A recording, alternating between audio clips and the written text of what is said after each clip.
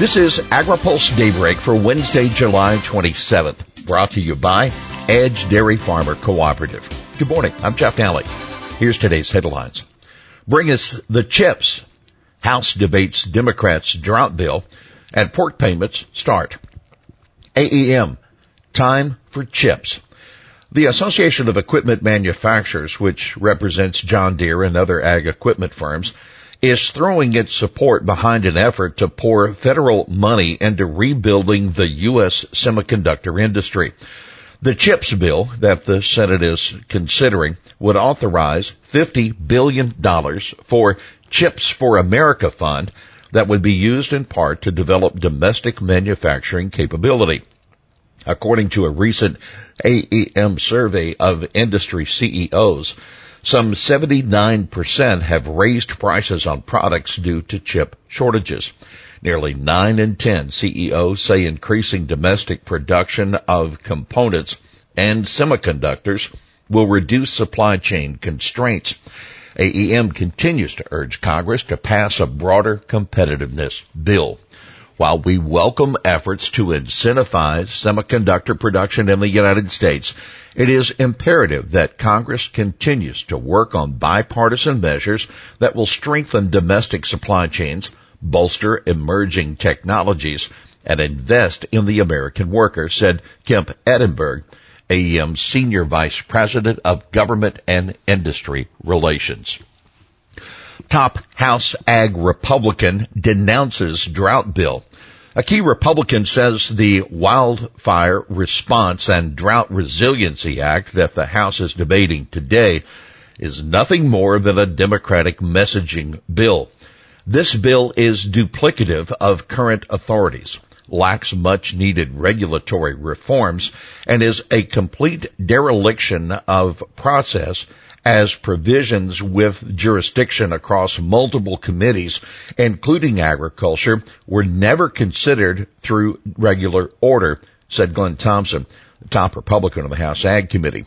Democrats should, quote, go back to the drawing board so together we can craft meaningful policy changes to actually reduce the threat and intensity of catastrophic wildfires. The bill would, among other things, require USDA to implement a 10-year national plan to reduce the risk of wildfires while protecting old-growth forests and wildlife habitat. USDA also would have to report on potential ag disaster losses in 2022, as well as the amount of payments being made under existing programs for 2020 and for 2021 losses. Democrats say the bill would help address the impacts of climate change. Opening of Odessa ports seen bringing influx of foreign currency. Ukraine is counting on the resumption of grain exports from Odessa ports to bring in much-needed foreign currency to the war-torn country, according to government officials. Dock workers have already started preparing for grain shipments out of 3 Odessa ports after a deal struck Friday by Ukraine, Russia, Turkey, and the United Nations.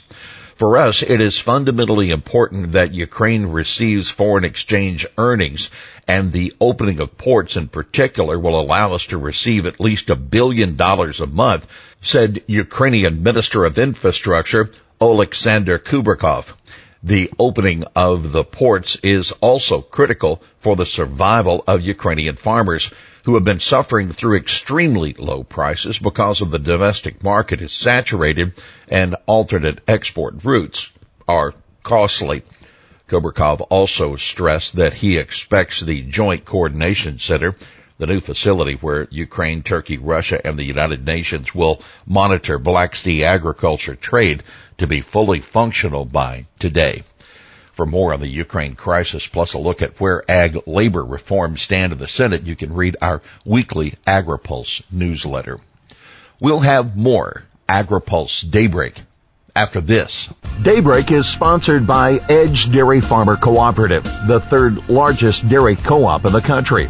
Edge is a powerful advocate of Washington for farmers throughout the upper Midwest. Among Edge's top priorities is milk pricing reform. Over its long history, the federal order system has aimed to serve farmers by ensuring the orderly marketing of fluid milk. but changing production and consumption patterns are rendering the system ineffective.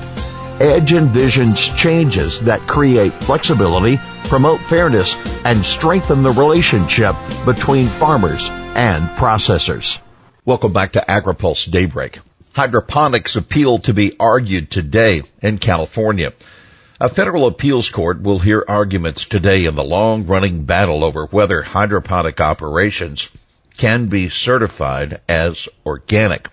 A district court judge sided with USDA's interpretation in an opinion last year, prompting an appeal by major organic farms and the Center for Food Safety.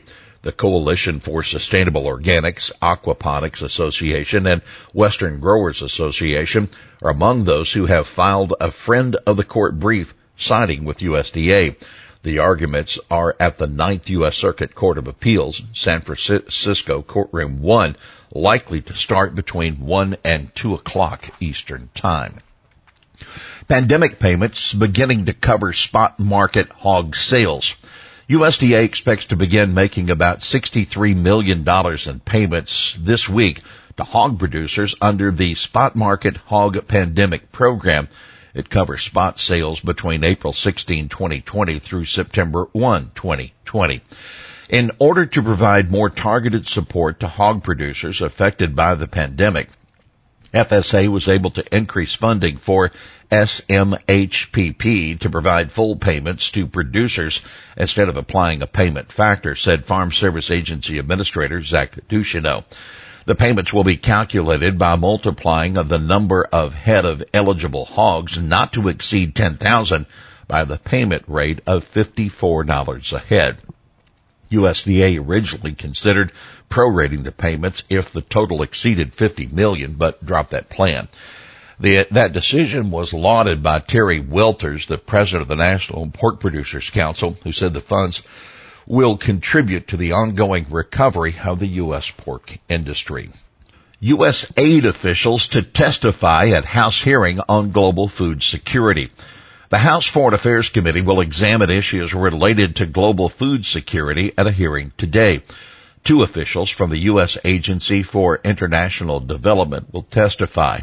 Mara Berry, Senior Deputy Assistant Administrator of the Bureau for Resilience and Food Security, and Sarah Charles, Assistant to the Administrator, Bureau for Humanitarian Assistance. Well, here's today's He Said It. I want to know when they're going to get off the pot and do something. That's Senator Chuck Grassley, the Iowa Republican, on his plan to press Doug McKillop, President Biden's nominee as a chief ag trade negotiator, about the administration's inaction on new trade deals. McKillop will appear before the Senate Finance Committee tomorrow. Well, that's Daybreak for this Wednesday, July 27th. Brought to you by Edge Dairy Farmer Cooperative. For the latest news out of Washington, D.C., visit agripulse.com. For AgriPulse Daybreak, I'm Jeff Nally.